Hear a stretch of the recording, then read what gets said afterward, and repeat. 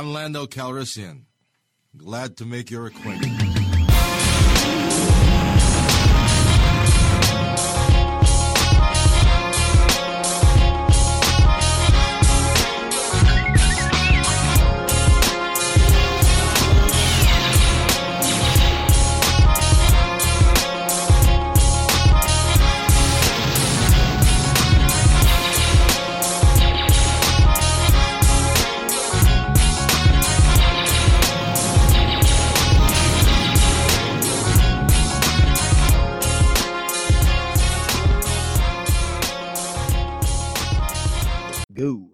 Yo. Welcome.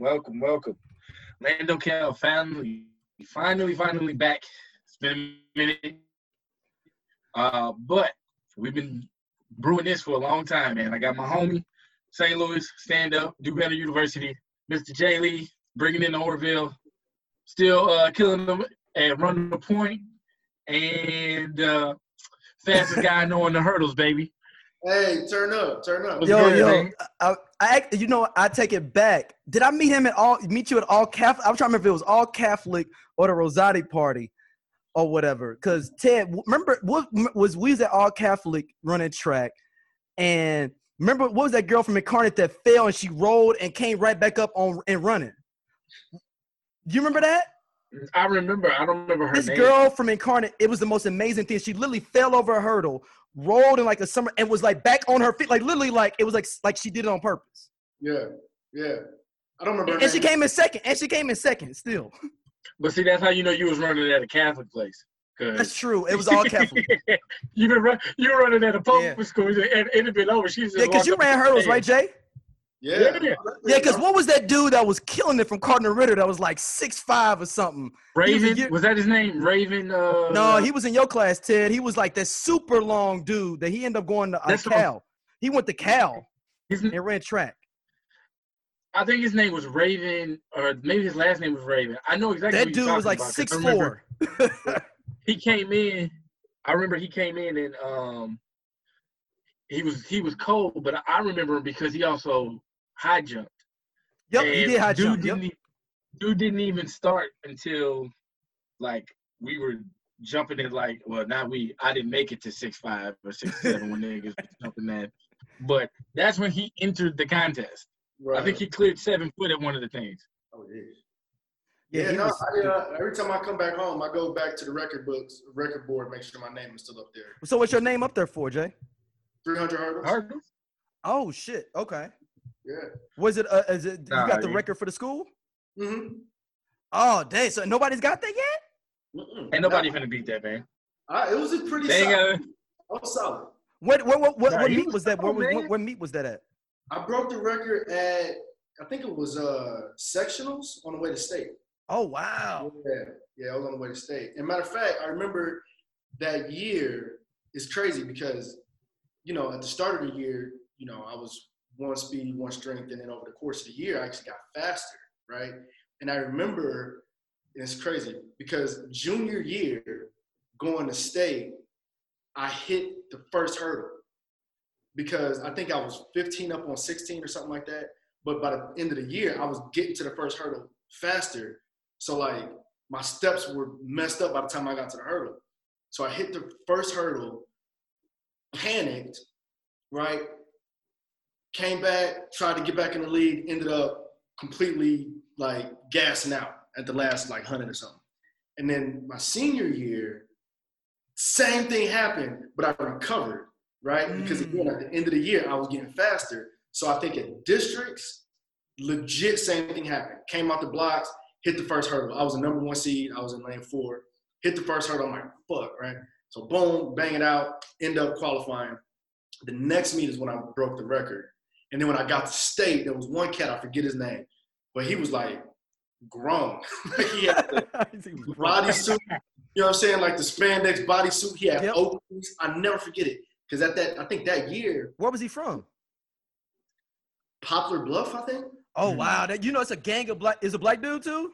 Black dude. Yeah, Poplar Bluff got a gang of black people down there, man. Yeah, and I remember because there was this like private Pepsi invitation track meet that I got invited to. And again, I was Like I had lost, and then I saw this dude. He was the only dude that beat me that year. What was like cold? Like this motherfucker came out. Like I said, he had them Oaks. He had the bodysuit. You know, we 17 years old. I'm like, yeah, he got the full joint like he working for Adidas. Yeah, bro. I had on them flimsy little Vianney shorts, little like a basketball jersey and a curl. You know what I'm saying? My shit wasn't aerodynamic. I was just. So I think I got second in that race, and then I saw him at state, and I was the fastest qualifier for Heat 1. He was the fastest qualifier for Heat 2. Hit the first hurdle, and I'll never forget it because afterwards he was like, "Man, I saw your race, bro." He's like, "I really wanted to get with you." Oh, so you didn't qualify for the finals on the after that? Legit, same thing happened. Hit the first hurdle, panicked, came around the curve. No, matter of fact, I'm sorry. The year before it was at sectional where it happened. This year it happened at state. So my qualifying race, and I'm so pissed because I'd already smoked everybody, and I was like number 1 seed in my heat. Hit the first hurdle.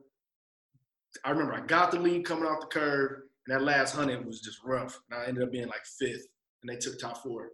Dang. Yeah, but it's, whatever. It's not like I remember that shit or anything. Right. No, not at all, brother. I mean, that's well, number one, Vianney ain't got enough black people to contest the record. They don't. No. I've seen a lot of black dudes coming through Vianney, man. They got some football. I think they got. That's why I thought your record. That's why I'm saying your record. I was like, many black dudes about on the football team. I was thinking that they would ran track during the spring. I had a good time. There was for a good 10 years after I graduated high school. I would go back every spring and look at state qualifying times. For a good 10 years, I would have still been top 3, like with my time. Yeah. The dude that won that year was. I think he shattered the state record by like 3 seconds or something. Wow. Like something ridiculous. I was like, damn. I wouldn't beat him. You said I wouldn't be no matter what level of conditioning you was in. I would have broke my record though. Because he was that like I would have been, trying to catch him. Right. So you'd have been up in your game because of him. Yeah. That 2-3 second I don't know if that's a beast. And by the way, my track coach, love him to death. He was also like my English teacher. So who was that? I think it was Riplinger.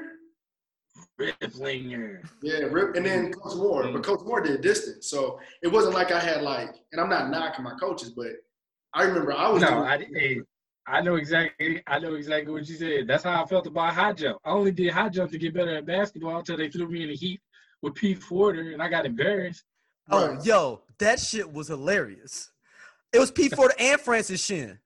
And Francis. Daryl talking about it was hilarious. But wait, there were more people who embarrassed you. No. It was embarrassing. Jason, you don't understand, bro. They did not prep me. I was not prepped. Like I came in for high jump and it was like, oh Ted, you quick.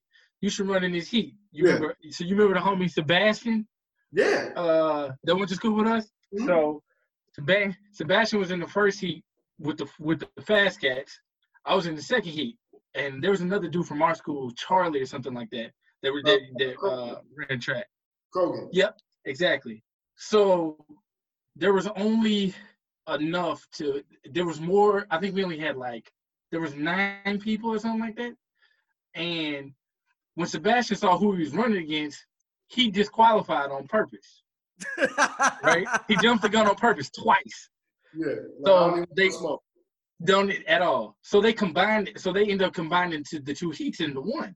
Yeah. So I have no idea what's going on. Nigga, I'm in them same Vianney shorts and some goddamn basketball hooping shoes, right? Teddy out there running in J's. They weren't even J's. It was the team shoes that they used to give us.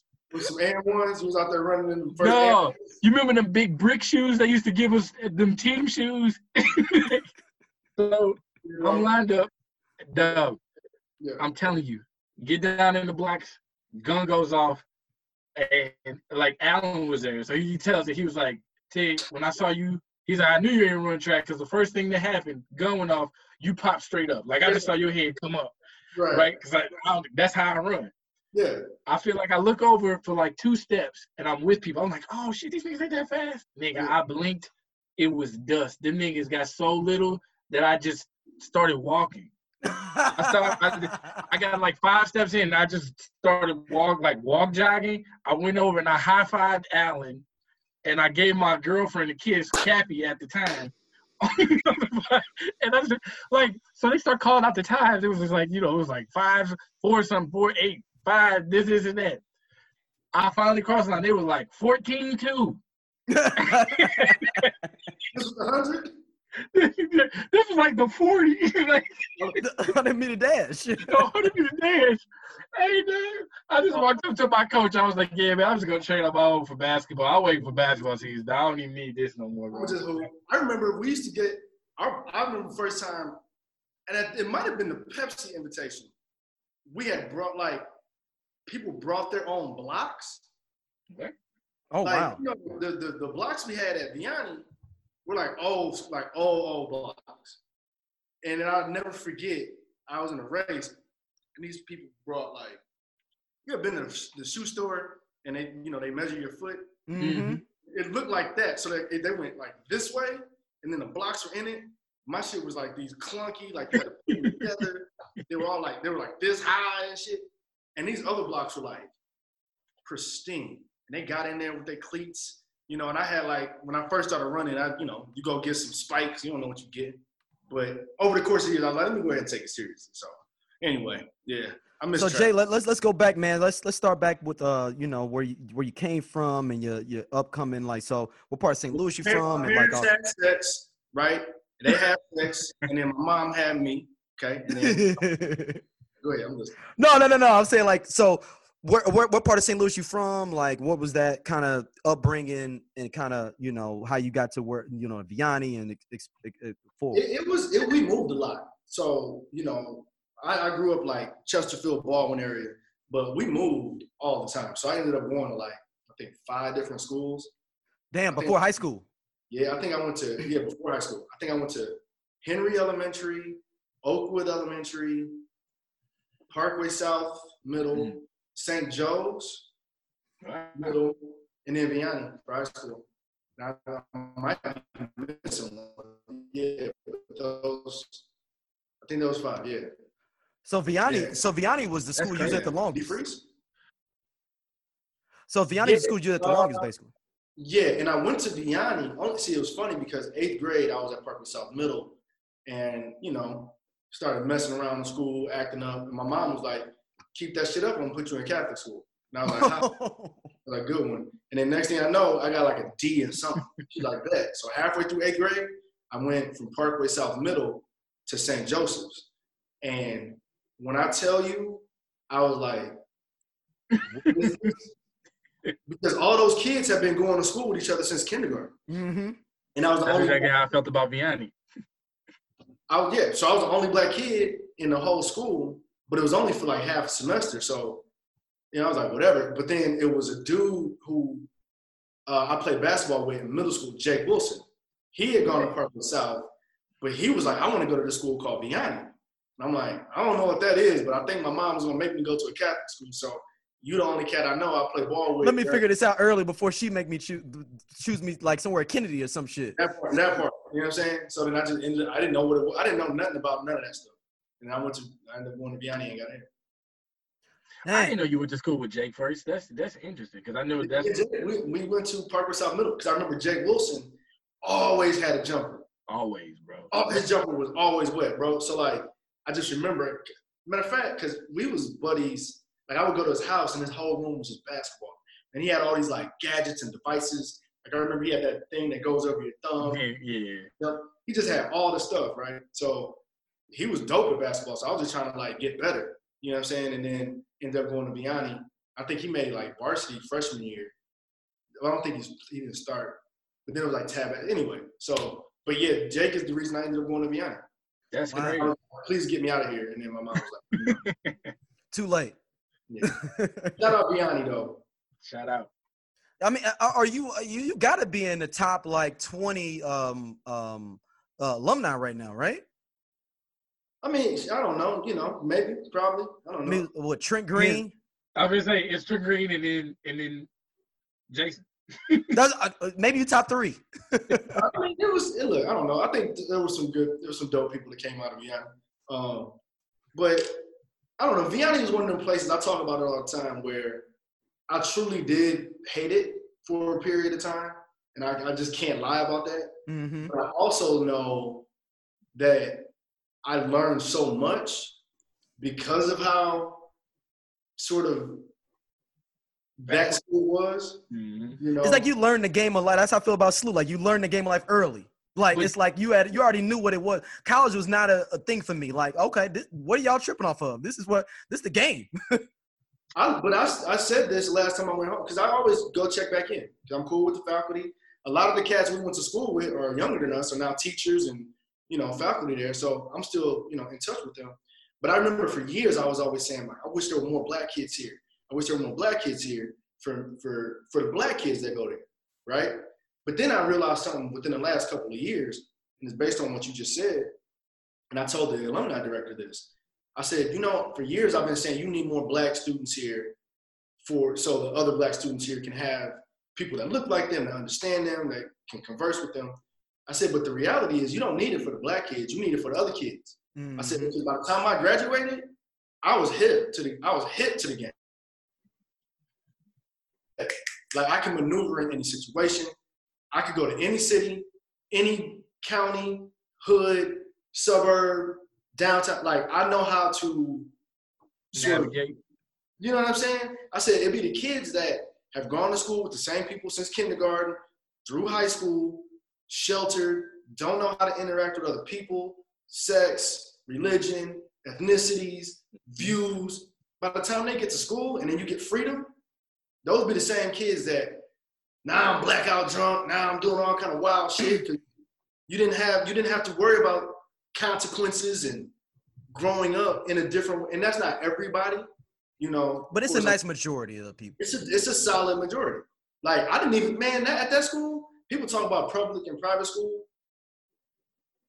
kids, and not just at my school, but from the people I know, it was a different way. I was like, what are y'all doing? It's like, what's happening? But anyway, I learned a lot. And like I said, it ended up being like a blessing. So how did you end up going to Indiana, man? Like going to Bloomington in that journey to go that route to go to Indiana, particularly where you are now, being in Cali, doing your thing there. Why Indiana at the time? So I played piano, and I was really, really, really good classical pianist. And I was like, I'm either going to go to Juilliard or Oberlin was another conservatory. But then there was this 3-week, piano academy that IU had. And IU had one of the top music programs in the country that I didn't know about, right? So I had gone for this summer program, and it was dope because it was like a university, but it was still a conservatory. So it was kind of the best of both worlds. Because I was still athletic, and I ended up running track at IU for like a small period of time until I realized, like, you ain't ready. You ain't ready. That's a whole other career. Like, I was good, but I wasn't like, I'm going to the Olympics good, But I was good. But IU provided all of it. So I was, top-notch music program. It was still a school, like a university, so you got that college experience. It wasn't that far from home. It was like a 3.5-4 hour drive, And then that's where I ended up, joining Alpha. So I got the fraternity experience as well. So I had a really cool sort of like overall college experience. But again, and I know it seems like I, might have shit on my high school, but going through that prepped me for all of that. So that's why I ended up being president of my frat and I did everything in school, because I learned a lot. Ted, you want to jump in? Yeah, I was going to ask, because it's funny because me and Jason kind of talked about this last week. Me coming from SLU and then going to Vianney, like that was even that change in of itself was way different. Cause I forgot you went to SLU first. Yeah. SLU, that's what I was saying. Like, you was like indoctrinated into Vianney, like, so I don't know if it was much of a like if you had to pivot as much, because like it was, to me, it was like a completely, like it went from like subtle to overt when I got there. Really? Like I was so happy that you went out here, it just being me. Right. So I know it taught you how to move. Are there any experiences that you feel like you may have missed out on not being in a more diverse place? You know, in general, I'm not a person who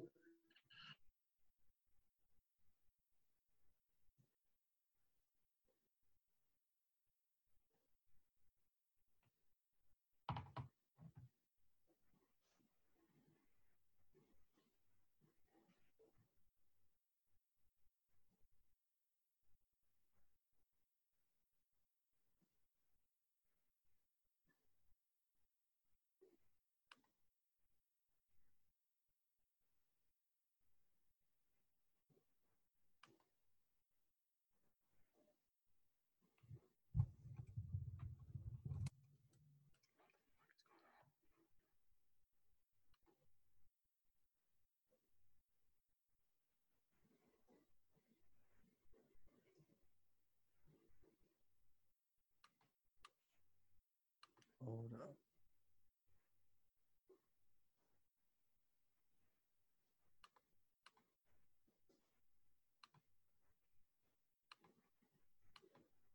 specific, you know, from 7:30 to 2:30.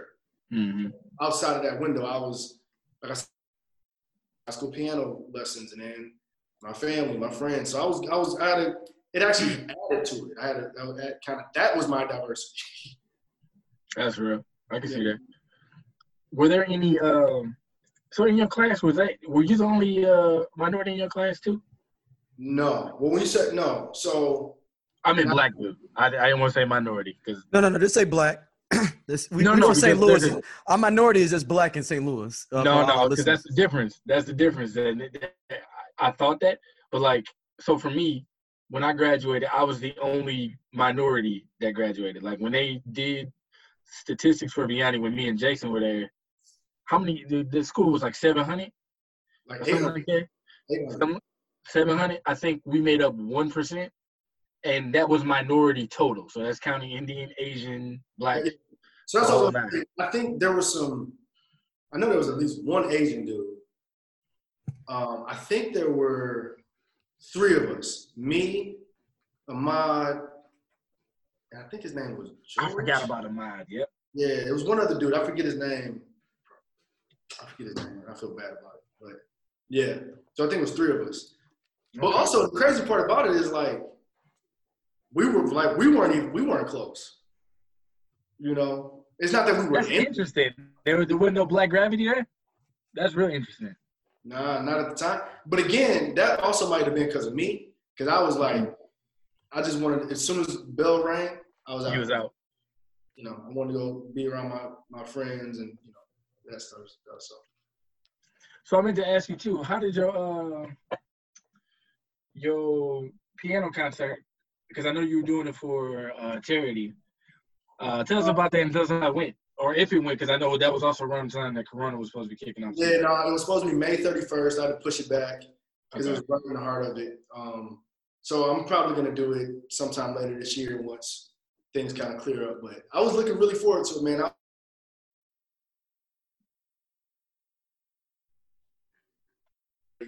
Because I haven't performed in, over 10 years? Oh, wow. Okay. Oh, wow. If not longer than that. Yeah. So the move to LA, what made that whole thing happen where you're like, yo, I want to act, I want to write, I want to direct, and I'm going to go to LA after Indiana? I always tell people, like, I got lucky that my skill sets are, right? So what I mean by that is I don't know why I could play piano. I don't know why I could write. I don't know why I'm an actor or director, right? It just so happened me as an artist, that was the funnel. So when I got to school, I actually broke my thumb playing flag football freshman year, and I was on scholarship.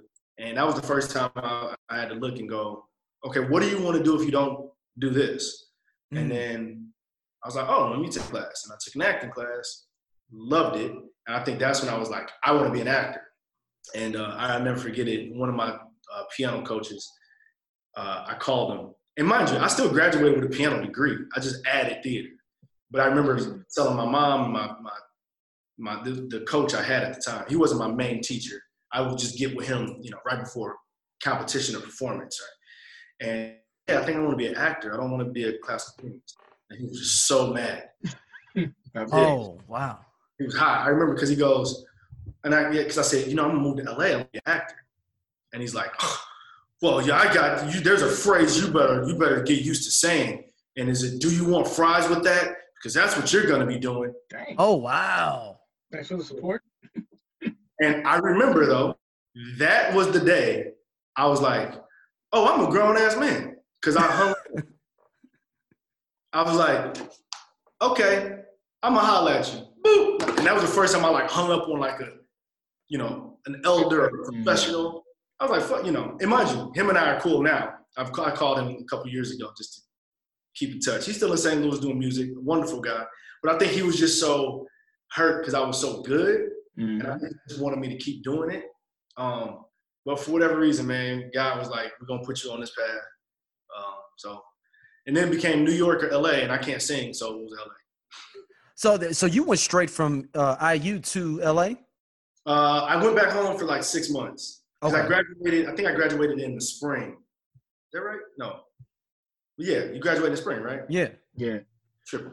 Graduated, went back home. Oh, that's right, because I moved into LA in like July or August. So what? April? That's like 3 months, yeah. Yeah, damn, I forgot it was that quick. Yeah, but then I came straight out. I went back home. I was the musical director at West Side Story at a theater in St. Charles.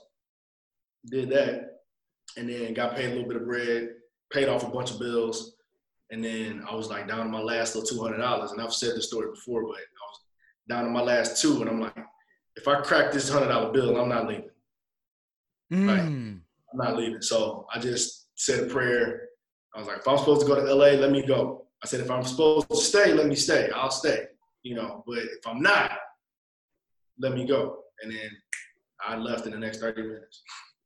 Dang. So you left with $200? Yeah.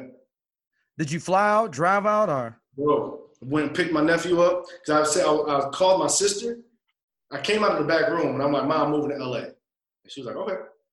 So I called my sister. And I'm like, hey, I'm out. And she's like, okay. But my nephew at the time, Darian, he was like 15. He answered the phone.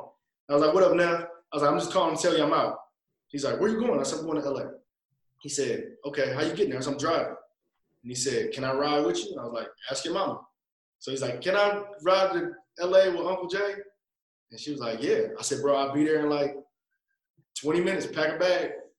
So I went and scooped him up, and then we drove out and got here in like 2.5 days. Matter of fact, I reached out to Frat in Albuquerque, and they let me crash because, wow.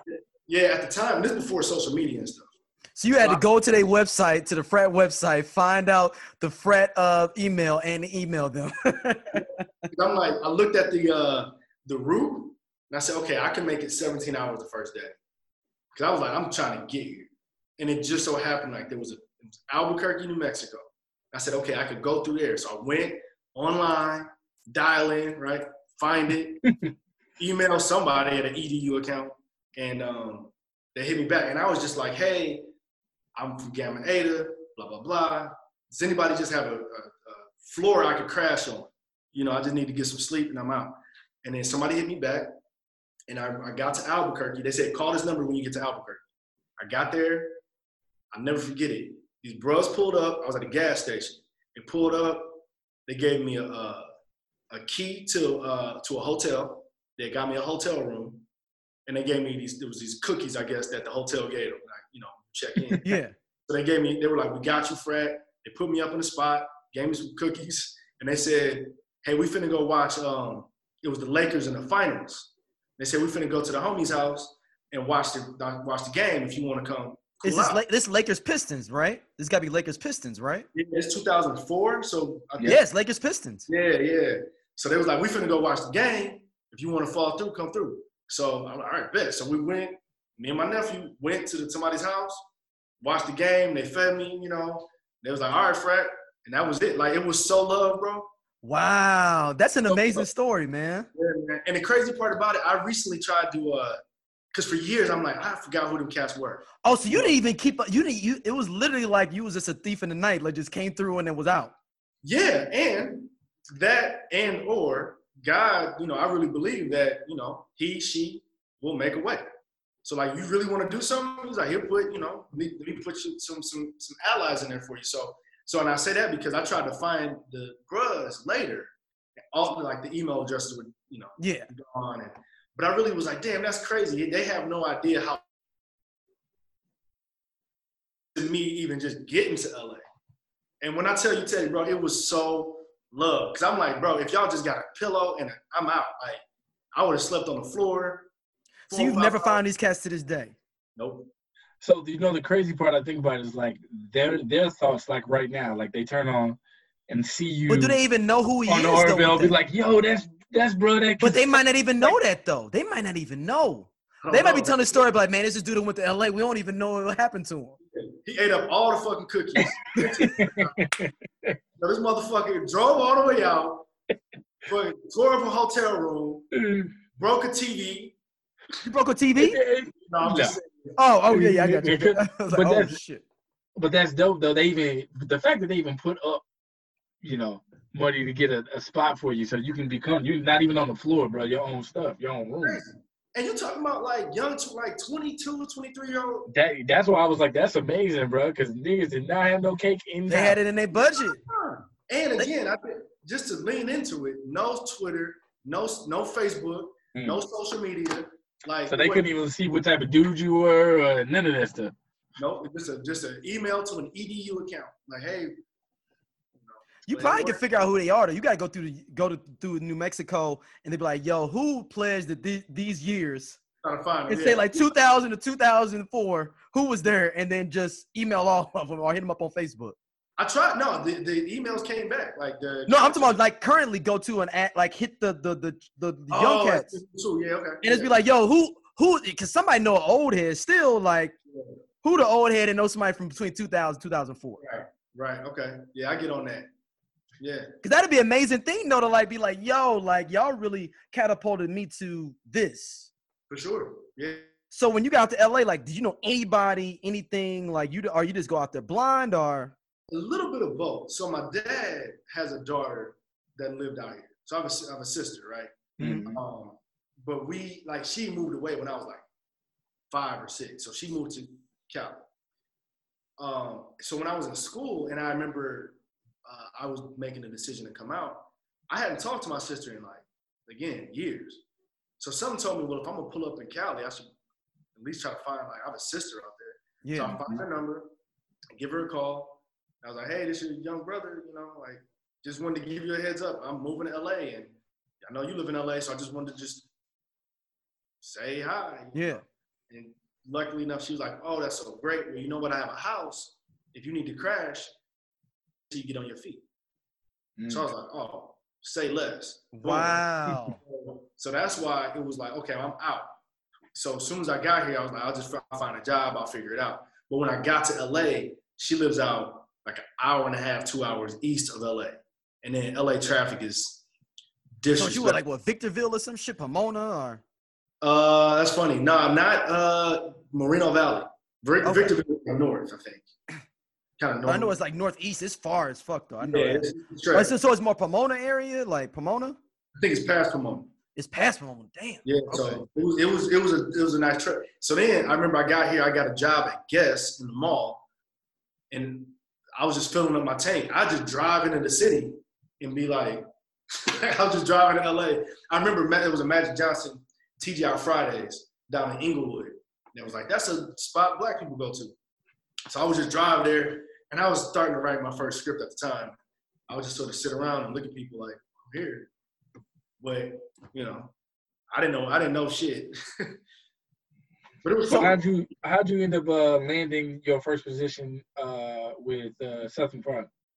So at IU, and this goes directly into when you're on your path, I truly believe doors will open. If you for real though, not if you bullshit, right?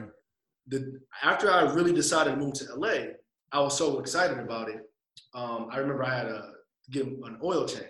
So I took my car Saturday morning early. And I was in the waiting room, and there was another white cat in the room, and ESPN was on. And he was like in a suit or something. And I think he worked for like Enterprise, right? And I just remember saying, hey, man, you mind if I turn it up? And he goes, no, that's cool. So I turn the TV up, and he goes, man, you seem really happy. And I'm like, yeah, man, I'm moving to LA. I'm about to go out and be an actor. I'm about. He says, well, I know 2 people that live out there. I know 2 people. One of them went to IU, and then the other one is somebody else. But hey, give me your email address, and I'll send you their information. Cast in half, the setup, like people understand. Like back in the day, it wasn't no like, yo, I'm just gonna give you the no. You had to like, yo, give me your email real quick. You email me, wait 3 days, then I'll respond. Wait another 3 days because people weren't online like that. No different. Like it was a whole different setup. So he gives me his email address. I end up he gives me the 2 people's email addresses. Okay. I emailed both of them. One was a makeup artist. She never wrote me back. Wow. The other was this dude who was like a junior assistant at New Line Cinema. So I hit him up and I said, hey, my name is at the time J.Lee. I'm moving to LA. Blah blah blah blah blah. And my brain, I'm like, you work for New Line? They made Menace to Society. I'm an actor. What's happening? And they also did Nightmare on Elm Street. Right. Well, anything that had that cinema logo, I'm like, put me on. He's like, A, I don't have no power. B, that's. But at the time, I was starting to write my first screenplay just because I was like, I'm gonna write a movie. So he hits me back, and I'm, asking him the questions everybody asks. I really want to come to LA and be an actor. Do you have any advice? Blah, blah, blah, blah, blah. And he goes, you got to come to LA. And I told him I was writing the script. He's like, just come here. So I say the prayer, talk to my sister, hop in the whip, come out. So then I'm at TGI Fridays. And matter of fact, no, when I got here, he took me to lunch, took me to Chipotle. Pay for it. He's like, just pay it forward. I do this for all Indiana University people. That's what's up. Super solid, man. This dude his name is Dave Newstatter. I told him he's another one of them angels that just kind of came at the right time. And then like 3-4 weeks later, he gave me a call and he was like, hey, I don't know if you need a job or not, but there's this opening at Family Guy. And I'm like, what's that? And he's like, it's a show. They're looking for somebody at the front desk.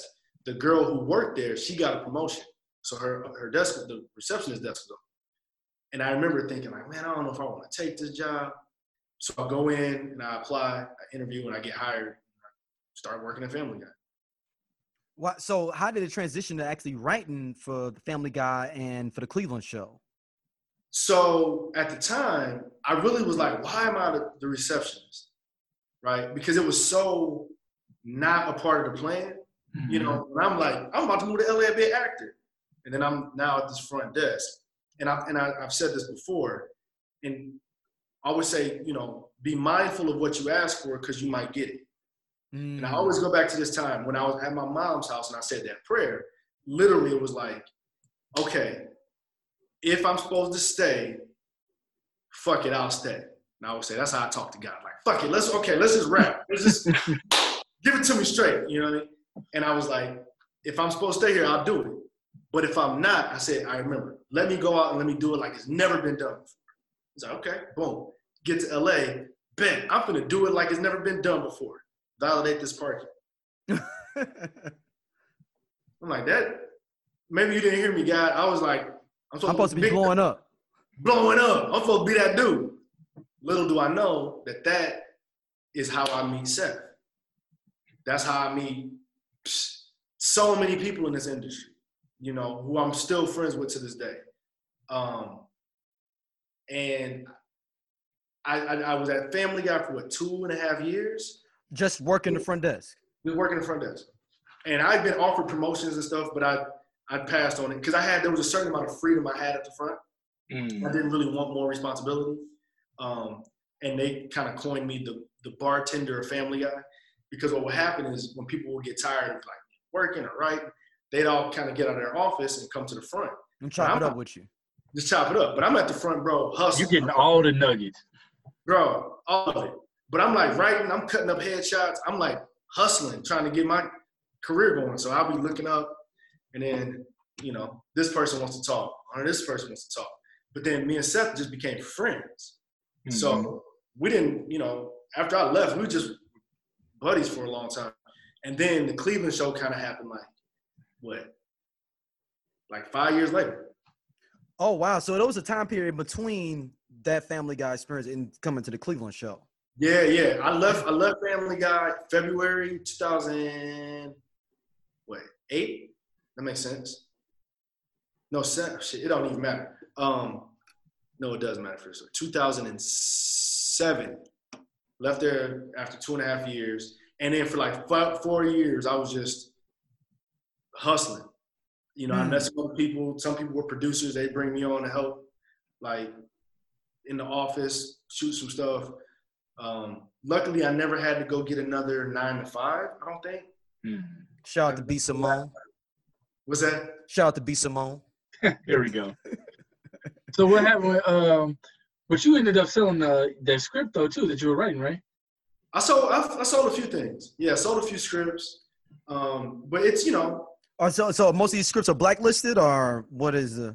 No. So one of the scripts I wrote, there's a thing called the blacklist. And there's this guy, Franklin Leonard, who used to be an agent, and he started this list.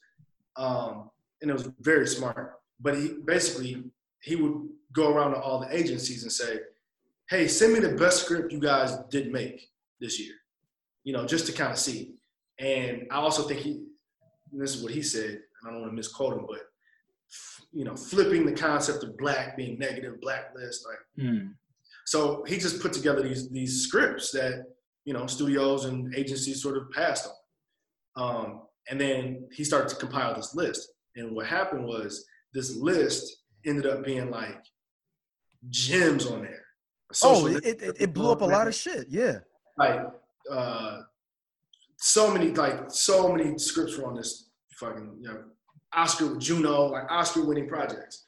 So one of the scripts me and my old writing partner wrote wound up making the blacklist, and that kind of opened up a lot of meetings and doors. But the thing about writing scripts is like it's from the time you start writing to the time you get a check, be 10 years. Yeah. You got to finish it. You got to rewrite it. You got to rewrite it. You got to sell it. You got to negotiate it. That takes forever. So it's not as easy as just. It's not like doing a paper, Vianney. I'm about to make a movie next year that I wrote back in 2010. So damn. Years, yeah. So how did it go to you get on the Orville? Like how did that? What it went from the? I guess no. Let's go back. Cleveland show experience. Like how did that? He had a few projects after that too. Yeah. Right? So what happened? How did BET and? Oh right, I forgot about that. Yeah. Yes. Yeah. Let's go Cleveland show first. So how did you get the Cleveland show deal, and how was the experience writing in the background and not doing acting that you wanted to do? Well, I got to go back for a quick sec. I got to shout out my boy Rob Lowe because Rob is a producer out here, really dope cat, big St. Louis Rams fan too. But is he from St. Louis? No, he's from Cali. Oh, okay. So he just stayed a Rams fan after they left LA, basically. Yes, exactly. Okay. So I met him hooping, and he at the time, remember that show? It was either Fifth Wheel or Blind Date, one of those reality shows. I remember both of them. You gotta remember, I grew up on the north side with no cable, so every show that was on terrestrial TV, I saw all of them. Yeah, you know what I mean? But I think he had done one of those shows. Anyway, he was doing he had sold the show to BET that was sort of like a. This is Hell Day, right? Mm-mm. No, this is before that. It was one of those shows though. Okay. That was in that era. But he was shooting this non-airable pilot for a show they sold. So what happens is at the time, and I think they still do it, you go to a network or a studio, you pitch a show, and they'll give you a little bit of money where you can go kind of shoot an idea. A quick question with that though, because I heard after this is something in general I've been reading about and like hearing about. So I heard after the writer's strike, that whole concept was deaded after the writer's strike, where like they weren't doing like, because networks had like 100 pilots where they shooting it, and after the writer's strike, they start deadening it, like, no, we only really gonna greenlight anything unless we maybe gonna really do it. Yeah, I think it did change a lot because I mean this was different since it was like a reality show. Okay. It is a little different, but this was like a dating show they were trying to do. And it's funny because, so my roommate at the time, who I went to IU with, he ended up coming out to LA a year, or 6 months after we graduated. He played ball with us, knew Rob. Rob was like, hey, I'm looking for like some young dudes to be in this dating pilot thing just so we could shoot it and show it. So it was like 4 guys, 4 girls. He booked it, but then couldn't do it because he had to go to Chicago. And he was like, yo, Jay, that one guy we play ball with, he's doing this thing. I can't do it. Maybe you can do it. I was like, all right, I guess I'll do it. But I really wasn't trying to do like a dating reality show. Right. Mm-hmm. But I talked to him. He's like, yeah, no, it's not airable. We're not going to air it. It's just so we can show the network. Proof of concept, basically. Exactly. So I get there, and it was called, basically, it's a dating show, 4 girls, 4 guys. And if you get voted off, you go into the basement, which is the kickback lounge or something. But I remember Tiffany Haddish was one of the people on there too. Wow. I met Tiffany then, and I remember she was like, this got to be what, 2005, maybe 2006. But she was like, just trying to do comedy and like, she's from LA and she was just trying to do comedy and ended up doing this thing. And, it was funny to see years later. It's like, oh shit, you really blew up. But so, sorry, met Rob. Rob had some projects here and there.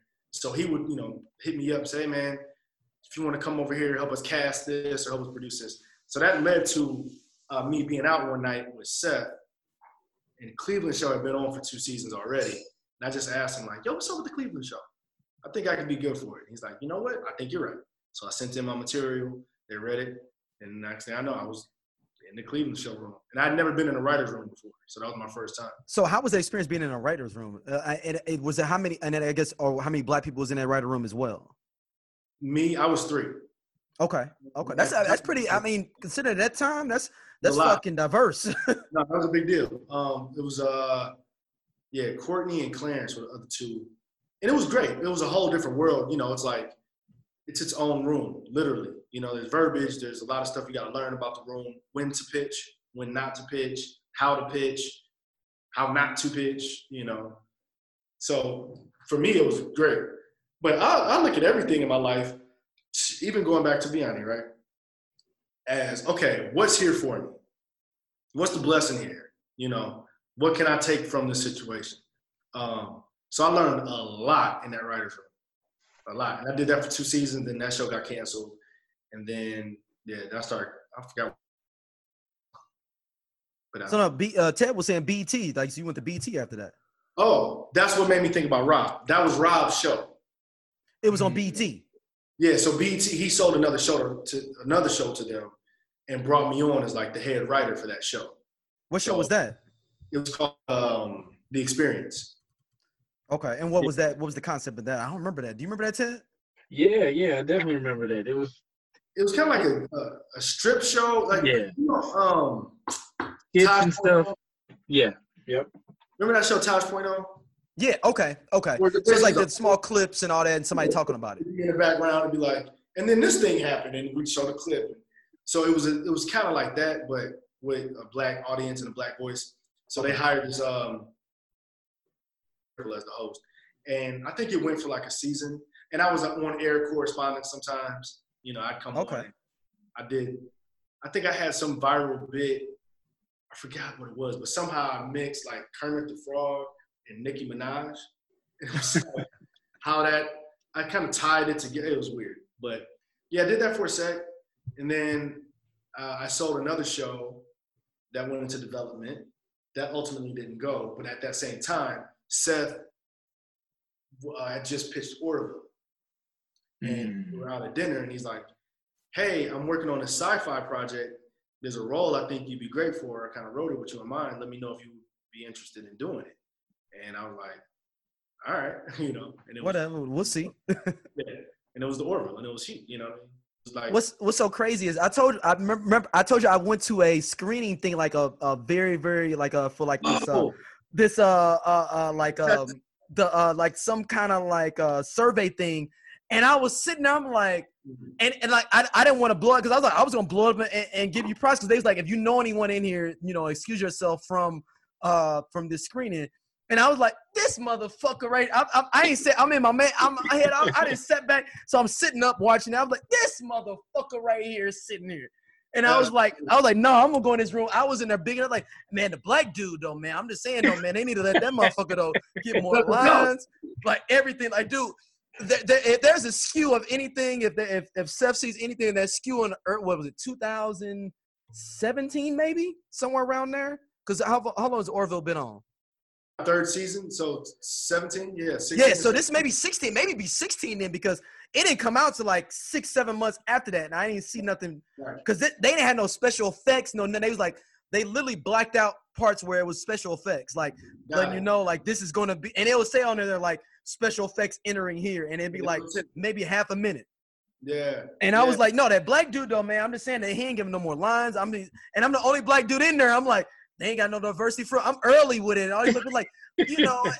I mean, really, there's a black dude. But I'm like, yeah, it's a black dude in space. We ain't seen that many black dudes in space since Yaphet Kotto. So, like, he should be getting more props about how he got here. Yeah, I appreciate that. I remember when you told me that. Yeah, because I actually hit Teddy up. As soon as I got out, I called Teddy. And then Teddy was like, yo, hit Jason up. Tell him. And then that's when we end up talking and everything. Yeah. No, it feels like that was so long ago. It feels like it's forever, don't it? It feels like I'm telling the story of me coming to LA. And that story feels like, yeah, and then. Like it was a part of it, right? Yeah. And that's only 3 years ago, 3 or 4 years ago. Crazy. So tell us this, Jason. Considering that you feel like it was 3 years ago, how do you feel like from that point things have changed? Because now you got a new movie you just dropped, and I'm knowing you, I know there's a world of other things on their way. So tell us about that. I think for me, I'm always trying to find the next thing. Hold on one second. Outside of being mayor of St. Louis. Yeah. Dad, I watched those. I'm doing an interview. Yeah, man, I do remember when you did that when you called. Yeah, I called you. Remember, I called you directly. And what's funny is I remember because you was like, no, I sent you the thing to go to. I remember. Well, I couldn't make it because I had to work, but I remember you be like, yeah, man, Jason was always in there drinking soda. And I was like, yep, he told me about that part. Yeah, and he like, he had the cup. And he was acting all, extra like, shit, nigga, whatever you want. Still there. Sipping on his cup. I was like, oh, snap. I was like, oh, I'm finna act up and after because they took you from one room and it was like a one room thing. Like, so it's like these mirrors. So you knew that behind this mirror, it was different people from Fox, I'm assuming, behind it, watching us watch it. And then they took us to another room to discuss it, and another double mirror to talk about it. And I'm the only dude up in there though. And they put a nigga in the middle of the room though too, like at the back in the middle. Oh, I was like, oh, y'all done fucked up. Y'all got the wrong motherfucker though sitting over here though, because I was like, no. First off, the black man should have more lines. Before we start. Off the start, before we even start, it's a black man in space. And every black man in space has died, and he didn't even die after the first episode. What y'all talking about? Hey, Lando Cal, man. Jason Lando Cal, man. Bro. Look, that's why we named this show Lando Cal, because it was only Yaphet Kotto and Lando Calrissian until Alien 2, and then Alien 2, everybody black died. LeVar Burton. There was LeVar Burton, yeah. But that's after Alien 2. Was Alien 2 was 87, 86, 87. Oh, okay. Oh, yeah. TNG, I guess that was what, 90? Yeah, and then the black man that came, he was blind. When we had a fully functional black man is Benjamin Sisko. First time we had a fully functioning black man in space was Benjamin Sisko, and that's like 93. Well, look at that. Well, now it's down the bar. Yeah, you have a long history of black men in space that you are a part of now. You on the Black History Month space calendar. Real talk, you need to make that a dude. No, I'm dead ass serious though, dog. Like black people in space lineage. Yep. Like all y'all faces.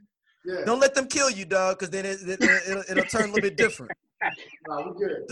Don't have no bad contract situation or getting no Me Too to nothing, no man. That respect all the women. Do what you're supposed to be doing, no man. You should do that anyway for everybody. Yeah. You should be doing that anyway. But I'm just telling you. For sure. For the Black History History Month calendar. For the Black History Month calendar, we need you. For the culture. Yes. For the colors. So bringing it back, Jason, tell us about Orville, leading up to Typical Wednesdays and what you got coming? So Orville did that. We're shooting season 3 now, but things are a little shut down. So yeah, so when is that? When is that scheduled? Like, how was that for you going forward with for shooting wise? Like, how is that going? It's good. I mean, they're long hours, but I'm always somebody who likes to do more than one thing anyway. So I try to just multitask. So I'm always writing and creating anyway. So I wrote Atypical Wednesday, which used to be called Wednesdays. I wrote that years ago, and it just so happened, like after season 2, I put it together and found a way to make it, and now it's coming out next week, which is crazy. That is crazy.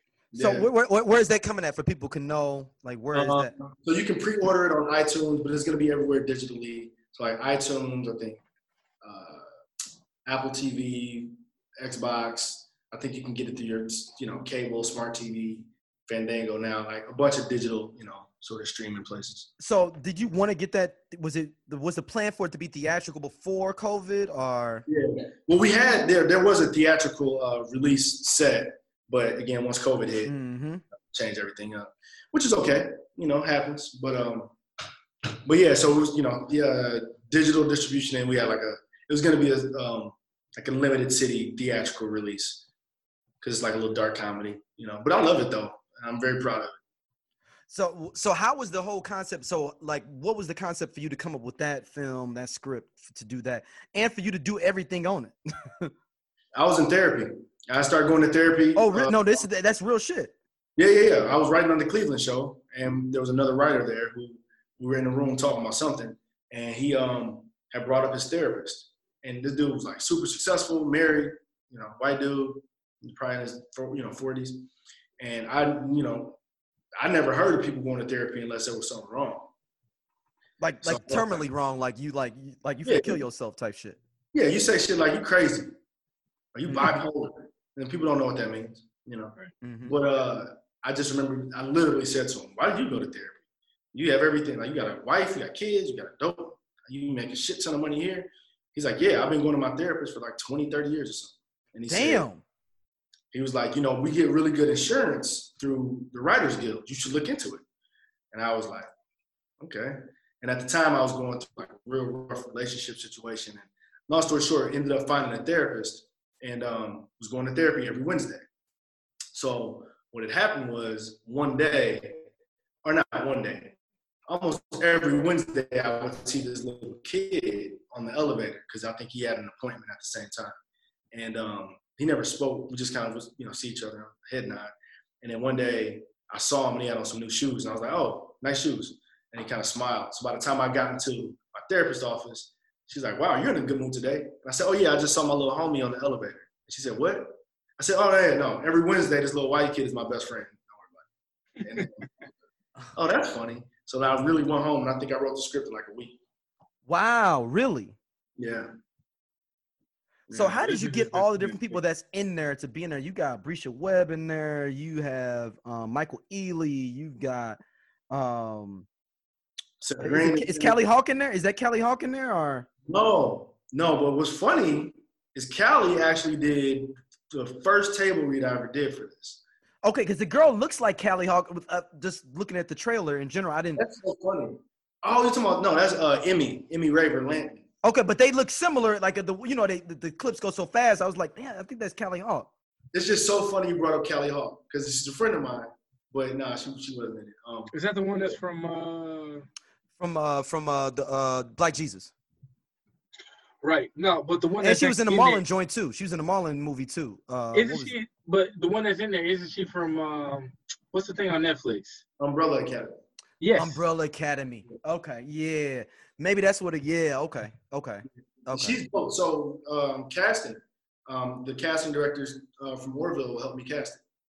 So basically, you use that connection there to go into like, yo, I'm gonna do my own film. Yeah, I'm always doing my own stuff. Yeah, I was like, I looked at the calendar. I knew when we were stopping season 2. I knew I had a small window because the post-production schedule was so long, that I knew if I didn't make a project, it was going to be a whole year.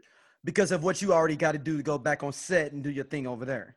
Right. So if I had waited until the show aired and then ended, because there's this thing about when you're on something, right, and it's airing, it feels cool. You can see yourself on TV, you're popping. And then when the shit is done, we on to something else. Right. So if you wait until that moment to then try to start something, by the time I would have done that, I would have been back on Orville. Like I wouldn't have had the time. So I had to start pre-production while I was on Orville. So how long did a typical Wednesday take as far from start to finish? 12 days? Oh, you shot that in 4 days? No, 12. No. 12. Oh, okay. Okay. Yeah, no way I could have done that.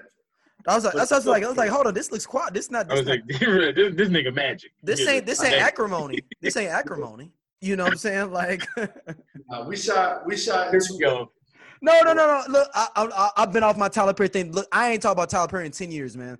So I could put in a shot though. 10 years? I don't know about 10 years, bro. Dude, I remember I put the moratorium on him in 2010. No, it was definitely after 2010. It was like maybe 2013. Okay, still 7 years. Okay, this is the first time I mentioned him in 7 years. I'm holding you accountable. Tyler Perry's a good dude. No, I fuck with him though, but I'm just saying though, doing a movie in 6 days though, I'm just saying. I mean, it's ambitious. Yeah, and a full theatrical release, you know. I'll tell you, I remember I was listening to, and this is no shot at anybody. I'm just saying, I'm just repeating what I've heard. Mm-hmm. I was listening to the radio, and there was some artist on with like, I forget who it was, so I don't want to misquote, but it was a big like radio DJ, mm-hmm. right? And it was some new person was like Lil something, right? And he had a hit that was like, you know, it wasn't a hit. It was just popular. Right. Like everybody was, you know, that was the moment.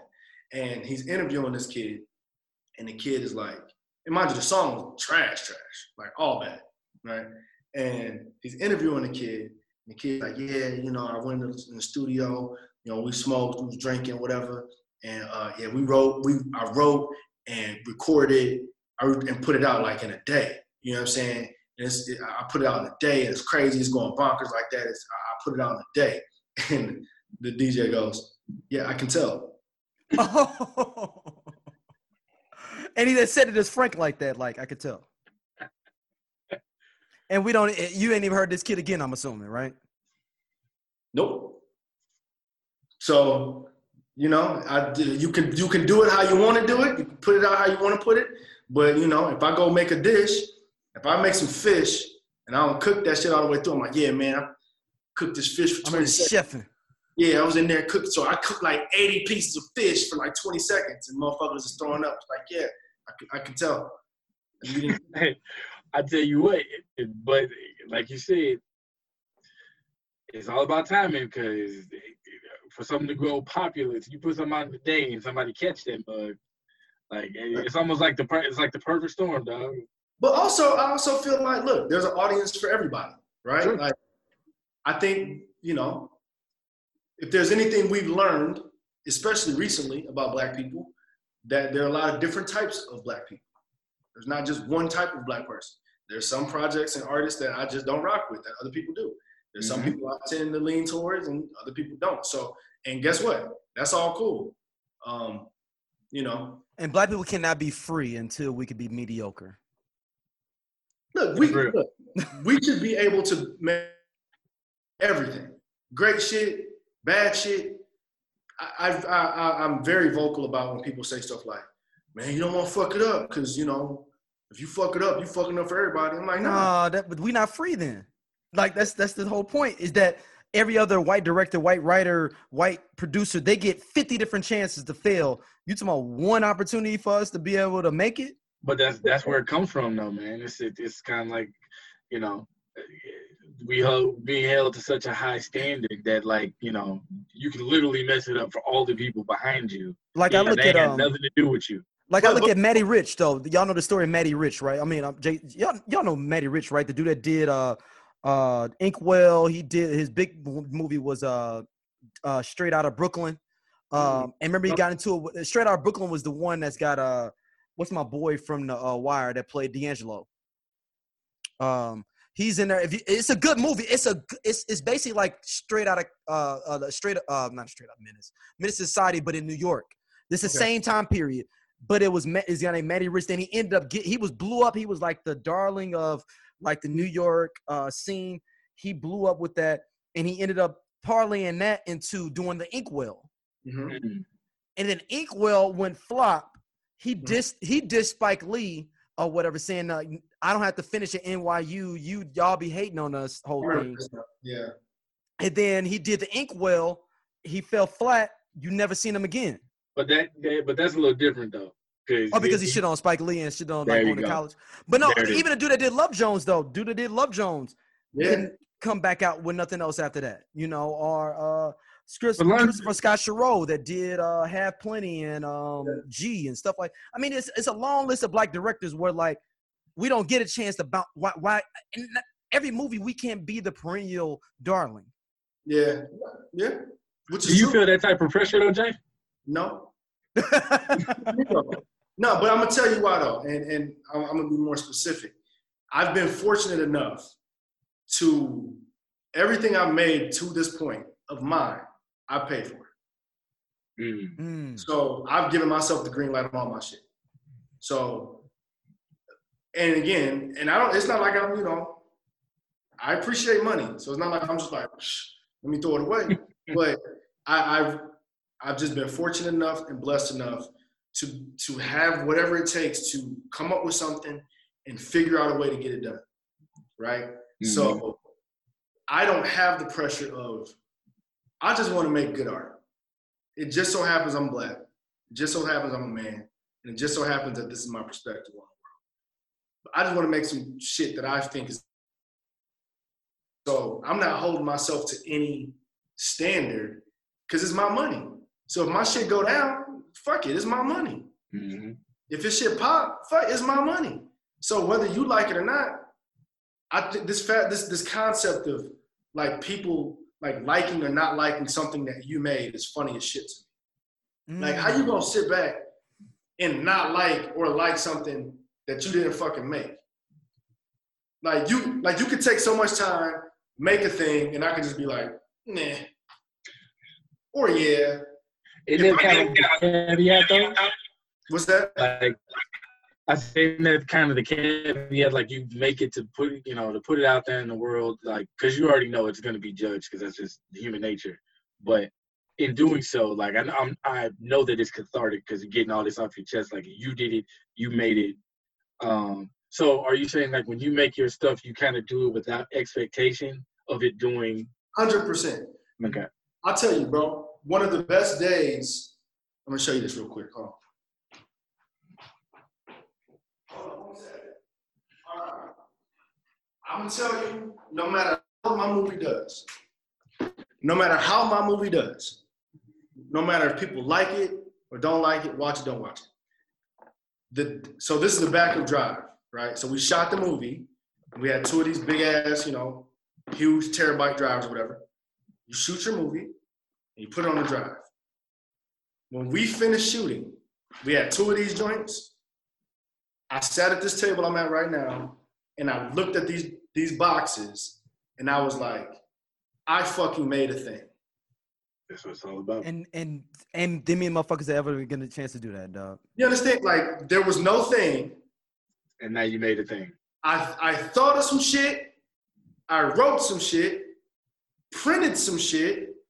Gave people the shit, they memorized the shit, I shoot the shit, and now it's a physical,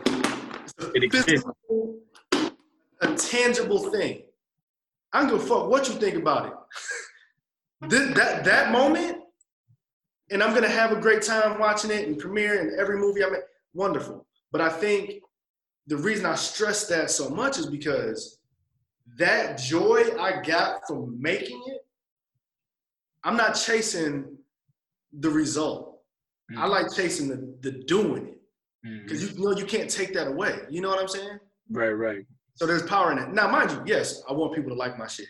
And I feel confident in my abilities as a filmmaker and a writer and an actor. So that just makes it easier. But yeah, man, the fact that You can't tell me shit. Like, what are you gonna tell me? I can't make a movie. I did. Have you seen that the thing with Netflix and then what is that? Imagine Impact or whatever that is? Imagine Impact. What's that? Matter of fact, I texted to you not too long ago, but apparently there's a group called Imagine Impact that's run by what's the dude that shot Happy Days or whatever. Howard? Ron Howard, yeah.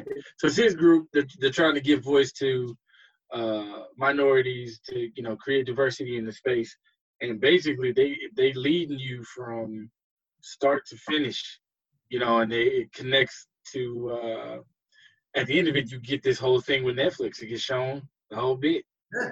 Well, again, I think all of that's great. I think if I could give anybody, and this is not just for this industry, I think this is anything.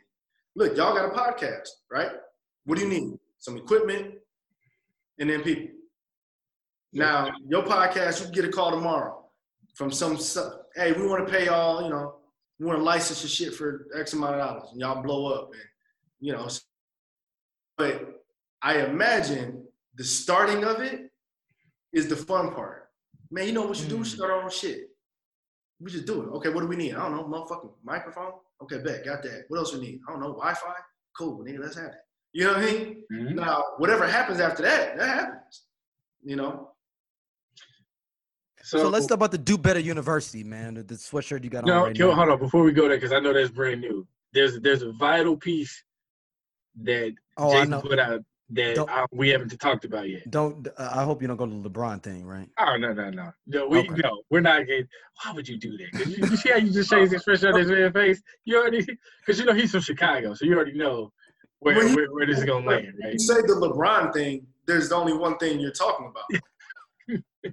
Is how he's the best basketball player ever. That's okay. Look here, man. I'm not gonna do that. We're gonna say we'll table that one. Okay, let's table that. What about? Tell us the concept and your perspective ideas behind Two Black Dudes.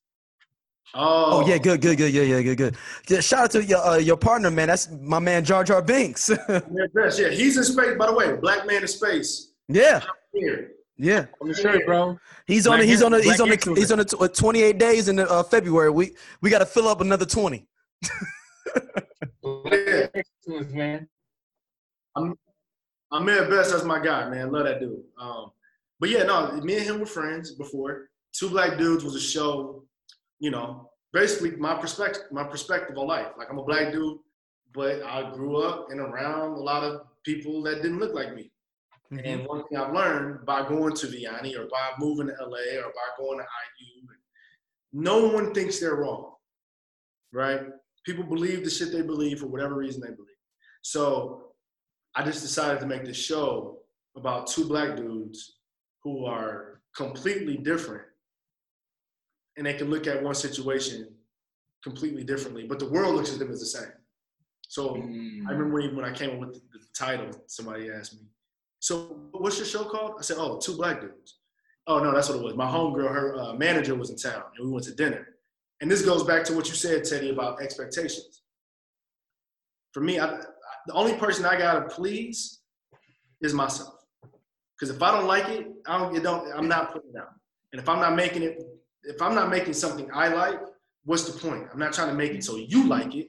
I'm trying to have you experience what I like with me, right? So we were at dinner, and she goes, so how are you going to pitch this? And what's the name of the show? I said, it's Two Black Dudes. And she goes, well, how are you going to pitch it?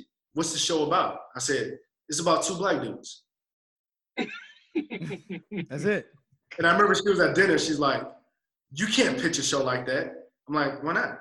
Because you just can't. Like, what's it about? I'm like, it's as simple as it being about two Black dudes, and it's as complicated as it being about two Black dudes. Now, because you don't get that shit, that don't have nothing to do with me. Right. But even with me saying it, with my brothers right here, you get that. Mm-hmm. It's about two Black dudes. It's about two Black dudes. Now, that could be a million different things. Mm-hmm. And even within those two perspectives, it's another 1,000 perspectives that could be two Black dudes at the same time. You know what I'm saying? So for me, it was an easy way to sort of like, again, like my dad grew up in the city, North Side, right? So sports, old school black man. I was going to Speakeasy downtown when I was like 7 years old with him, just hanging out. Live out in the county, go to Vianney, go to St. Joe's, two completely different backgrounds, right? Which inform a perspective on life. So, my mom in the county is saying stuff like the world about how to survive in situations that might not be the easiest and, figure it out. My dad is in the city like, man, white people don't like you, so be careful. I don't know what it's like out there. Neither one of them are wrong.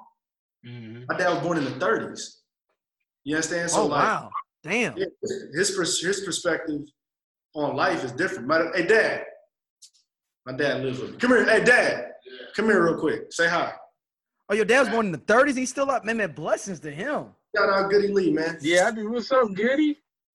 Hey, what's happening? How you doing? What's going on, sir?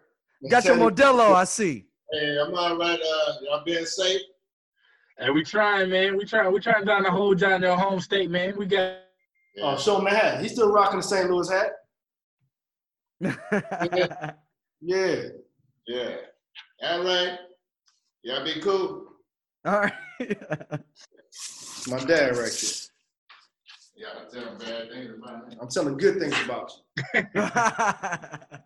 So anyway, I'm just saying like that helped inform a lot for me. So it was an easy way for me to talk about anything,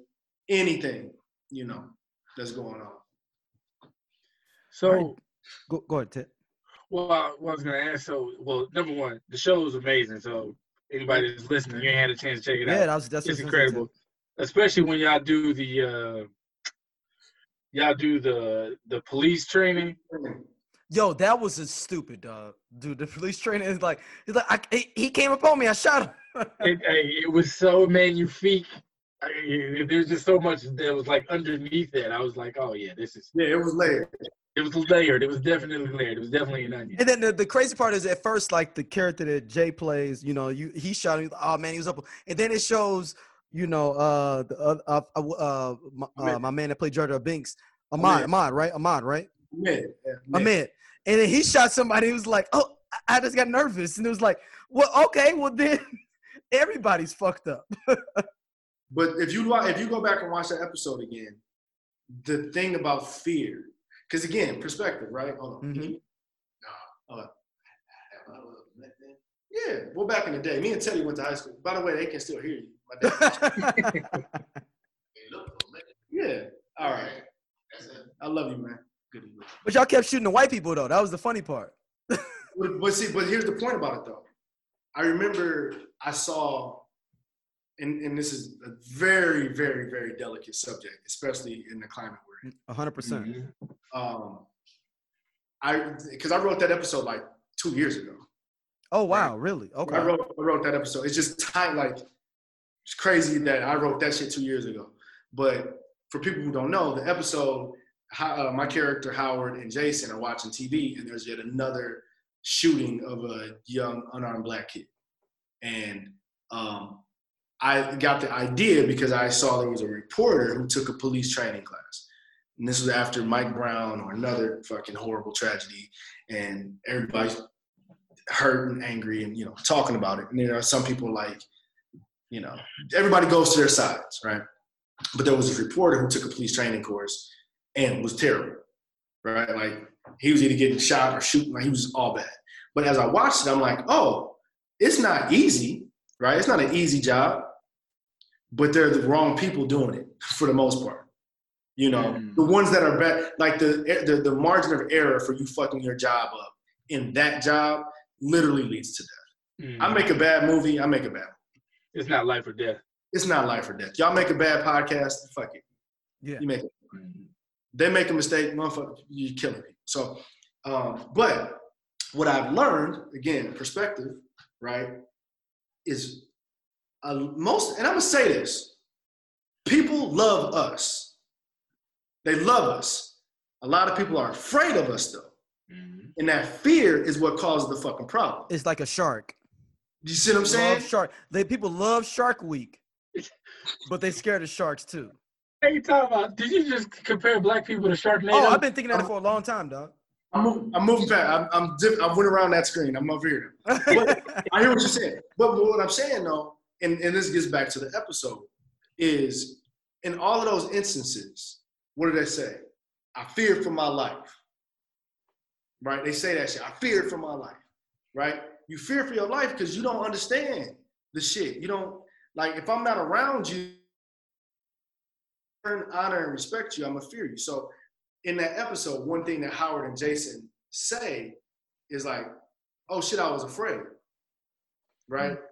So I was trying to make it a layered sort of discussion, and it's not letting anybody off the hook, but it's like your fear is fucking killing people.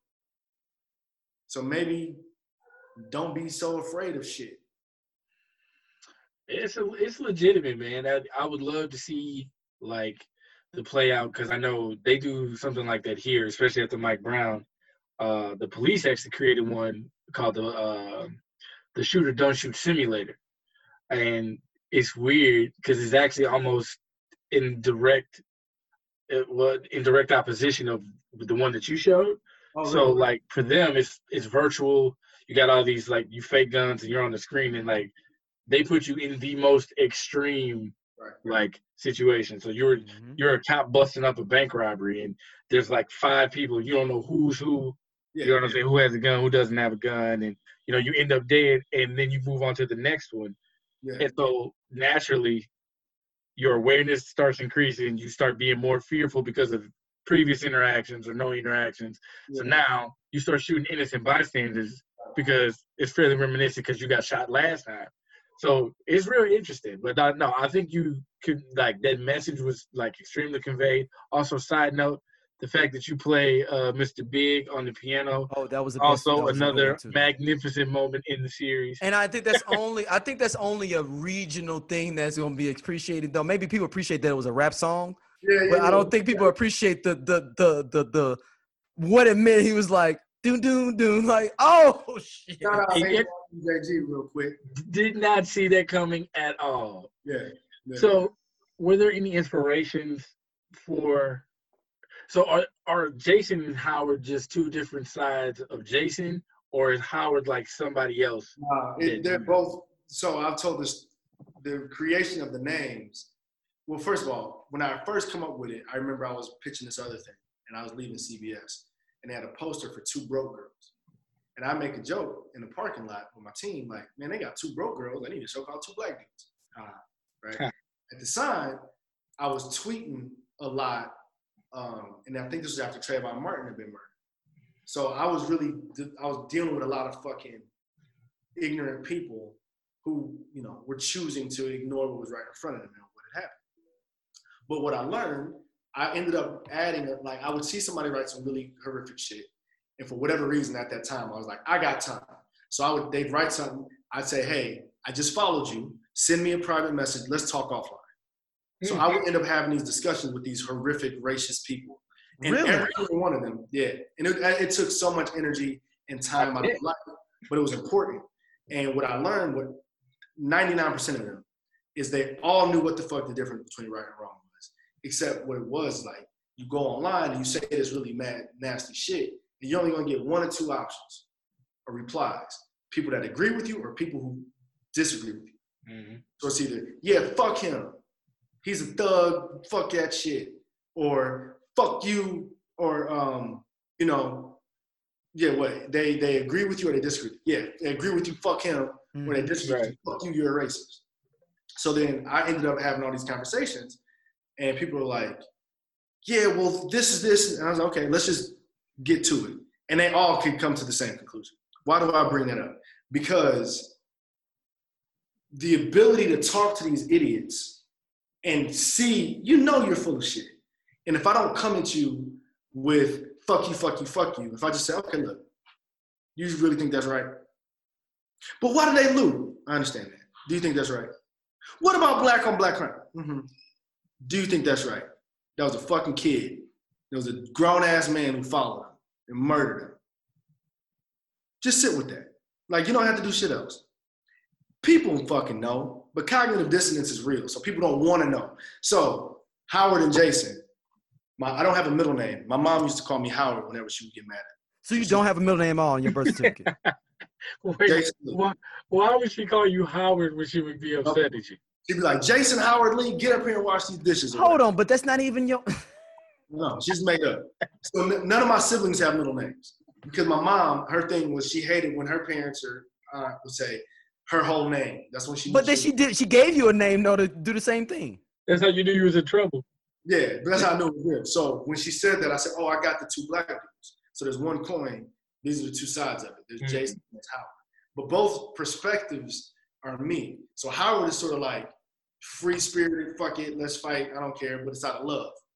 Jason is, well, A plus B equals C, I'm logical, let's plan it, sort of shit.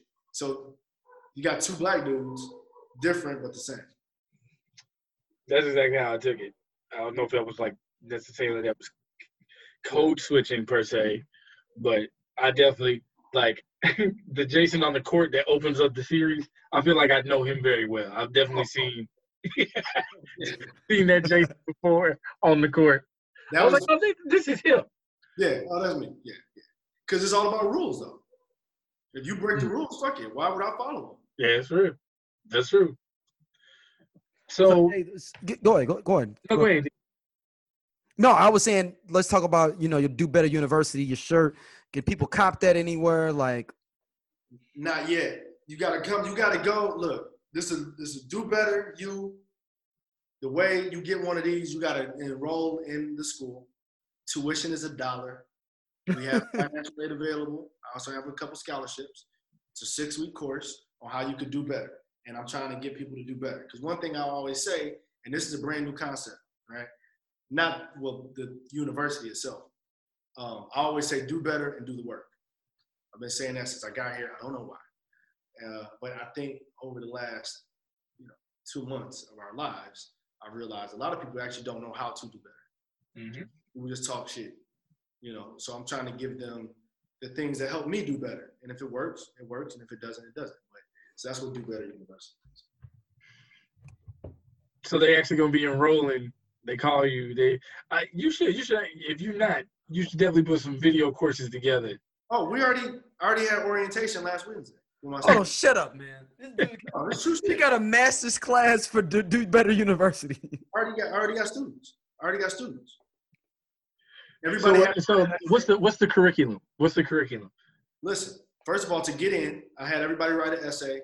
5 reasons why they love Black women. Okay. Ooh, I like that. That's dope. That's hard. That's how you had to write that. 5 reasons why you love Black women. I got you your application for your essay. And then you come in at a Zoom class. I told there's going to be some essential reading, some music, some film, thought, some exercises that we're going to do that will hopefully help you shift your mentality so you can do better. So you're not just saying it. It's a verb. Do. You have to actually fucking do it. What's better? Is this primarily for our Caucasian brothers and sisters? Like, is this focused like on kind of like what the U.S. is experiencing right now, or is it for everybody? I just wanted to make people right now write an essay on why they love Black women. No, that's dope. That's dope. I do. Because I feel like Black women we don't give them enough love. We don't. Well, but matter of fact, Jason, offline, I'll make sure that I invite you. Me and Daryl are part of this group called Black Men Speak Up. Mm-hmm. And we actually just had, it's like a nationwide, a lot of cats out of Cali. It's mostly Cali and STL right now. And we had breakout groups last Tuesday on a Zoom call. And one of the first questions was, how do we as Black men support and protect Black women? Word. So I was like, he's already on it. You're already on it. And it works twofold. One, I've had 2 reactions to it. Mostly everybody was cool with it. The people who weren't, they probably won't say nothing. But you get 2. You get, okay, cool. Why not? I'll tell you why I love Black women. And if you don't know why you love Black women, just say it. Right? The other side of it, which I don't want you in my school anyway, is, well, what about, how come you fucking missed the lesson? Missed the lesson. And if you missed the lesson, this ain't for you, right? If you sit there and you hear me say you got to write an essay on why you love Black women, and you have any other thought other than cool, then this ain't for you. And mind you, the whole school, again, it's not about race or anything like that. I could have had, like, I don't know, fucking left-handed, transgendered little people from motherfucking Brazil. I don't know, figure it out. But nobody's gonna be like, well, what about tall right-handed people who live from Saskatchewan? You're right. Well, what about, you know what I mean? So it was almost an exercise in sort of actively thinking better. That's fantastic. So Jay, where can everybody once again check out your movie coming out? So it's dropping next week? Next week, next Friday, June 26th. You can go on iTunes right now, type in Atypical Wednesday. Also, there's a link in my bio. You can follow me on social media. Yeah, and I will put the link into the trailer too, and all the notes on iTunes, everything like that too. Yeah, that's what's up. Yeah, it's coming out, and then bada bing, bada boom. And where can they hit you up online too, man? J.Lee Film, JLEEFILM, J.Lee Film. That's my Twitter. Is that everywhere? Like that's on your Instagram, Twitter, Facebook, all that. And where can they register for Do Better University? You gotta follow Do Better You on Instagram. This shit's crazy. Do Better. That's brilliant. Anything else? Anything else on the pipeline? Anything else coming up that we need to be? Always cooking, bro. Hold on. Ooh, hold on a second. Let me show you Do Better You. Yeah, you got to go to Do Better You. Do Better You. It's not a game. Go to Do Better You. We're going to get y'all right. You know what I'm saying? And like I said, don't let money be a factor. If you can't afford the dollar, we can figure out some programs for you. Got you. Got you. Jay, man, we appreciate it, man. You coming on, man. This is super dope, man. I appreciate y'all, man. I miss y'all, and I love y'all, man. I appreciate y'all having me on. You know what I'm saying? Yeah, man. We're going to push it, man. Congratulations with everything, man. Even if you die tomorrow in a tragic 15-car pileup with a train on top of a plane crashing, you know that your legacy lives forever, dog. I'll take that. I didn't know where we were going. I'll take that. Yeah, I was confused too. I was a little worried too. No, I was trying to make it all amped up, but I'm saying your legacy lives forever, though, dog. Like you can always know that your name is gonna be Googleable. Besides, there's like you know what? No, there's the only thing is that you messed up Jason Lee being you're in the Bruce Lee situation with it. The Brandon Lee name pops up with your shit. I know. You gotta get above that. That's what your goal should be, to get above the Lee family on Google search. Be the Lee search. Yeah, exactly. He could be J.Lee. He could be J because but it's like, but if you put J in, like Brandon Lee's middle name is like J, so it pops up on it. But for him, if you put in J.Lee on Google, you know what's gonna have to happen, Jason? You got to go with Jason Howard Lee.